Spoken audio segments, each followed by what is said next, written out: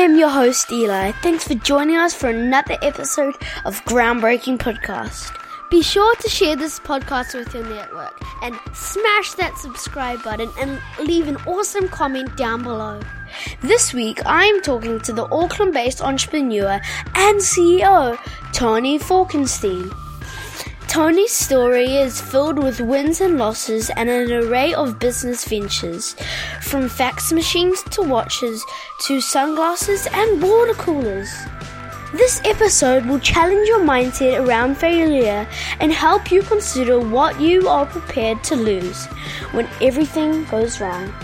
In 2010, Tony was appointed as an officer of the New Zealand Order of Merit for his service to business. I hope you enjoy this interview as much as I did. Hi Tony, thank you so much for joining us this week. It's a pleasure, Eli. Where did you grow up and what was your favourite memory growing up? I grew up in Auckland, in Onehunga, and I went to Onehunga High School. But I had a lot of favourite memories. You know, one of the things I never realised was that my parents were very poor. And I never knew that. I had a lot of fun as a kid. And I always worked in my school holidays, delivering heralds. And in those days, I delivered for the local pharmacy and delivered telegrams and various things. So, but the memories I had were always good ones. So, when you were younger, did you like making tree houses and just venturing? Yeah, I loved making. We used to make trolleys. And in fact, a friend of mine, Keith, and I, we used to go to the rubbish dump and get bike parts and things that people had thrown away. We used to concentrate on bikes. We used to make bikes and we'd sell them. Cool. Growing up, did you have an interest in business? I can't say I did. I mean, I drifted through, right through school and right through my life. I drifted, didn't really think about business at all. You started working at 24 and by 29 you were the CEO. Can you tell me more about that journey? Okay, probably it goes a bit earlier than that. I started when I was still at school. I started an apprenticeship as a baker pastry cook. That's what I am, a baker pastry cook. And it was only when a friend of mine said to me, you know, because I was working long hours, started at 2:00 in the morning, used to finish at 6:00 at night. Wow. So I didn't have too much spare time because I slept the rest of the time. And so this friend of mine said, hey, listen, you should come to universities. There are all these girls you could meet. And so I finished off my apprenticeship part-time and started going part-time to university. What made you decide to leave corporate life and start your own business, Red Eagle? So what happened, and I just go back to this age of 24, is when I was 24, I joined a company called Polaroid, which was a US multinational. And I kept on saying, hey, why don't we do this or why don't we do that? And people would say, gee, why didn't we think of that? And so suddenly I realised I had a talent, and that was that I could see outside the square. So things that other people couldn't see, I could see them.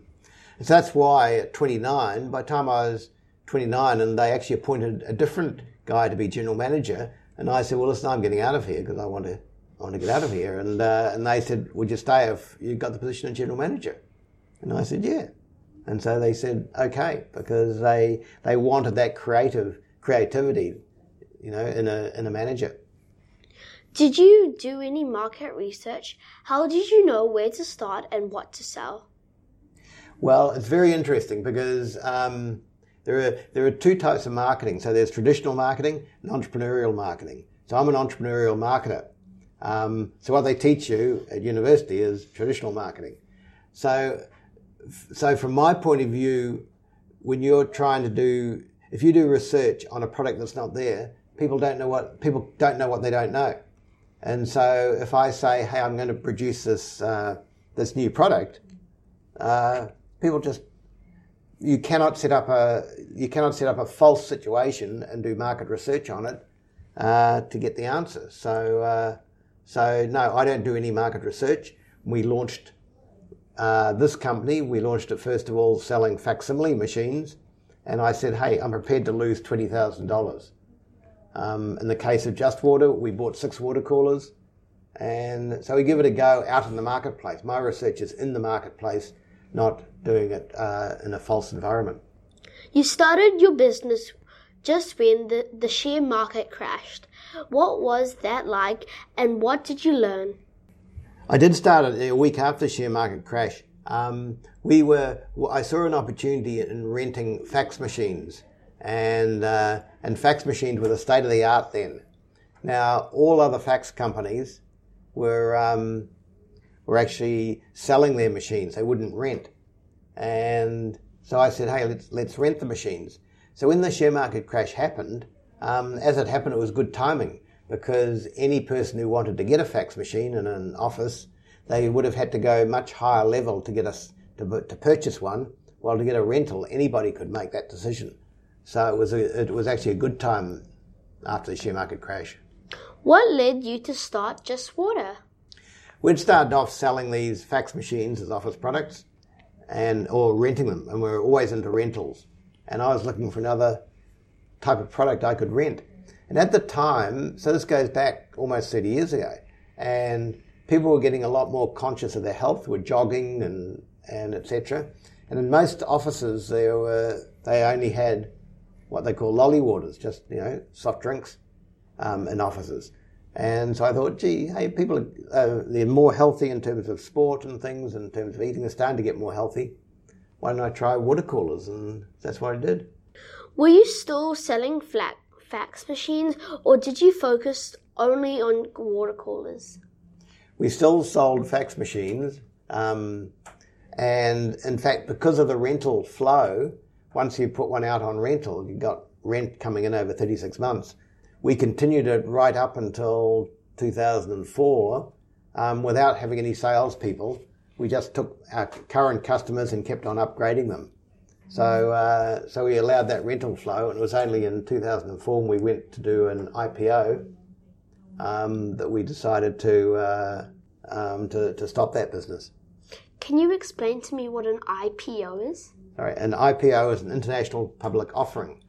And so it's when a company goes out to the share market and says, hey, listen, we want to raise funds from the public.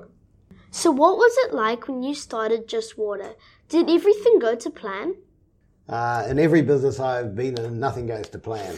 So you start off with these big ideas on what you think will happen, and nothing goes to plan. Sometimes there are some good things, sometimes there are some bad things. So in the case of Just Water, the good thing was that we bought 6 water coolers. They sold the first day, so we bought a whole lot more. That was good. And then some bad things, because we were renting water coolers, it cost a lot of money. We had to buy the coolers up front. We only got the money over 36 months, so we got into a lot of debt. And the bad thing was our banker, which wasn't the ASB, they decided they wanted their money back, and we couldn't pay it, but fortunately another bank took it over. How long did it take to grow the business from there? What did you learn during that time? Well, some of the things I learned were some of the people at the beginning, they were very, very good employees, but they couldn't handle the growth, and so we need a different type of person. So as you grow, each time you need a more experienced person. And you have to bring in new systems. And like I remember one time going down to the warehouse, and in this case it was very early days, I said, hey, listen, I want to grab a fax machine. And the guy said, no, you can't take one. You have to, where's your paperwork? And I said, what paperwork? And he says, well, you need paperwork to take out a fax machine. And he says, who are you anyway? And I said, well, I own the company. And he said, well, I don't really, he said, that might be right, but I need the paperwork. And it was a good learning point for me, and I was pleased he did that, because you have to start having some systems. When we were first operating, we would take things off shelves and, I'll do that later, put in notes of paper. And as you get bigger, you just need systems to operate it. Was it hard? It was always challenging. I mean, it's always businesses to me, is a big game. It's like a game of Monopoly. You just have to keep on. There are pieces moving all the time, and you just have to keep ahead of the game. How do you go about marketing your business, and what has been the most successful form of marketing for you?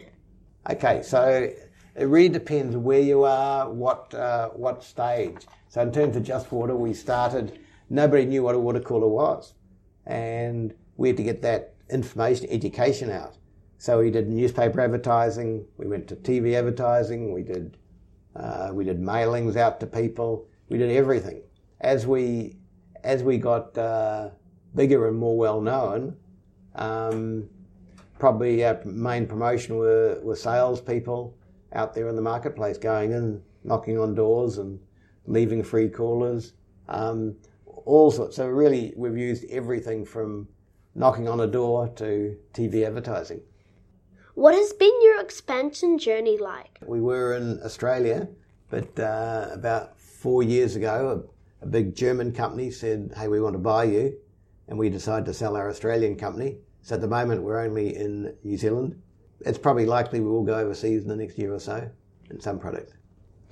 What advice would you give to people expanding their business overseas? Stick to one market, and even one market is. We looked at, had a product we took to China. China is like 50 markets. You can only go really to one province in China. It's big enough, you know. One city is, a small city is 10 million people. Normally, you know, most of them are 50 million. So to me, it's focus. Some people go out and say, oh, we'll sell it all over the world. But you need to get your local market right, that you've absolutely got a nice base of business in your local market, and then go out to overseas market. How has your business changed over the years? The business has changed in that as you grow, it's more people. You're able to do different things, and so it's just an ever changing environment.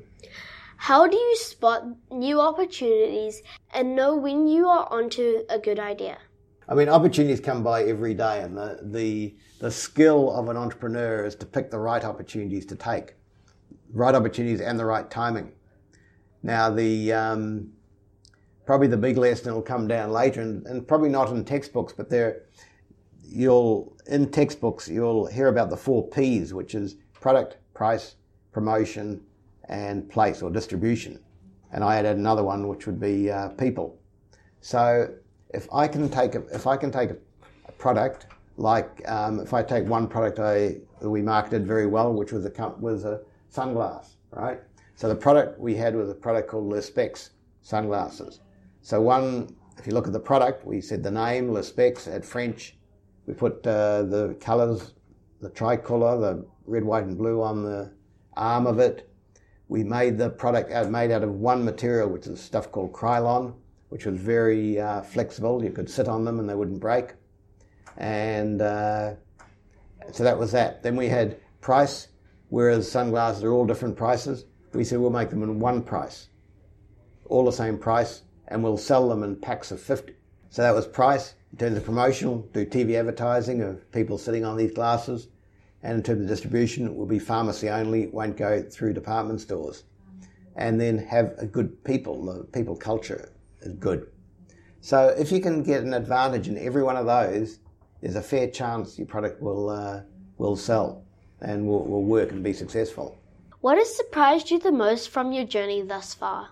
I think the things that surprises me, probably mainly people things. That suddenly, you know, people can be very, very changeable, and so that's always been a surprise to me. What lesson in business has taken you the longest to learn? Probably giving up or stopping a business when it's going wrong. So knowing when to stop. So there have been various products that we've launched, been unsuccessful, and we probably haven't stopped them early enough. You have started lots of businesses. Did you ever feel like giving up? Well, as I said, yeah, we've often, some people say, I'll never give up, and there are books like that, but sometimes you have to be realistic, and you have products that just won't work in the long term. So you say, well, hey, let's give them up. What was one of the biggest risks you've taken, and what did you learn from that? One of the biggest risks was a product I launched called Z-Watch. And Z-Watch was a product that was a very colourful watch, like a Swatch watch. And we bought these watches in from Hong Kong, and we launched on the same day as Swatch. And there's very high margin in it, so if I gain a look at those 4 Ps, product was good product, looked like we had more product than competition, more designs, etc., and colours. Our price, again, one price, cheaper than the competition. We promoted on TV heavily, and we distributed through pharmacies. So we had everything right, except that we hadn't got our quality. So to buy a product, we could pay about $3 for a watch, which we were selling for $49. And if we'd paid $3.50, we would have got one that would have been checked by, say, Walmart in the States, so we would have known the quality would have been all right. So in the case of this watch, we sold 27,000 of them, and when kids put them on Christmas Day, the plasticizer in the strap had got brittle, and so they put them on, and the strap broke immediately. So a watch without a strap is no good at all, and we got most of the 27,000 back again. That was a big lesson. A big lesson, not necessarily to buy the cheapest. With everything happening in your world, how do you keep focused on the right things? You always focus on what's happening next, and some things you can delay. Always take action immediately, very, very quickly. What could young entrepreneurs do to help themselves? I think they often believe in their own spreadsheets, so they haven't thought. They haven't thought from a customer's point of view. I think the biggest thing is to think, hey, how will a customer perceive this? And to really understand the customer. If you could go back in time, what advice would you give yourself? I wouldn't have gone into my own business. I would have stayed as a corporate executive, because it takes, when you start a business, it takes 7 years before you make $1, before you make any profit. And that's if you're successful. And you're always right on the line where you can easily not succeed. So I probably would have stayed in the corporate, a lot safer. You get nice cars supplied, and you can go up the front of the plane. You get paid lots of money, so you know better off. Now, in the end, I am a lot better off financially, but money's only, if you have, I don't know, if you have $5 million or $1 million, you're not going to eat any differently. So, so I'd be quite happy being a corporate executive. Who inspires you? I've got a lot of self-confidence, so, and I'm a lifelong learner, so I learn off everything and everywhere. So I like going to supermarkets, looking at what's happening. I like all sorts of things, and like listening to you and understanding. Thank you. Okay, final question from me. Could you share one of your secret weapons as an entrepreneur that you have used to succeed? The big secret weapon, which is not taught in schools, in business schools, is and it's so old, is this 4 Ps or 5 Ps. Look at what your product is, everything about it. Look at the pricing of it. Look at the promotion, distribution, and the people you've got behind it. And if you looked at that every time you're going to launch a product, and look at that against the competition, and if you can be better than the competition, then you're going to be successful. Thank you so much for your time, Tony. Thank you. That was very interesting. Thanks for joining us this week. If you enjoyed this interview, please leave me a comment down below, and be sure to subscribe and share this podcast with your network. As always, stay awesome and share the love.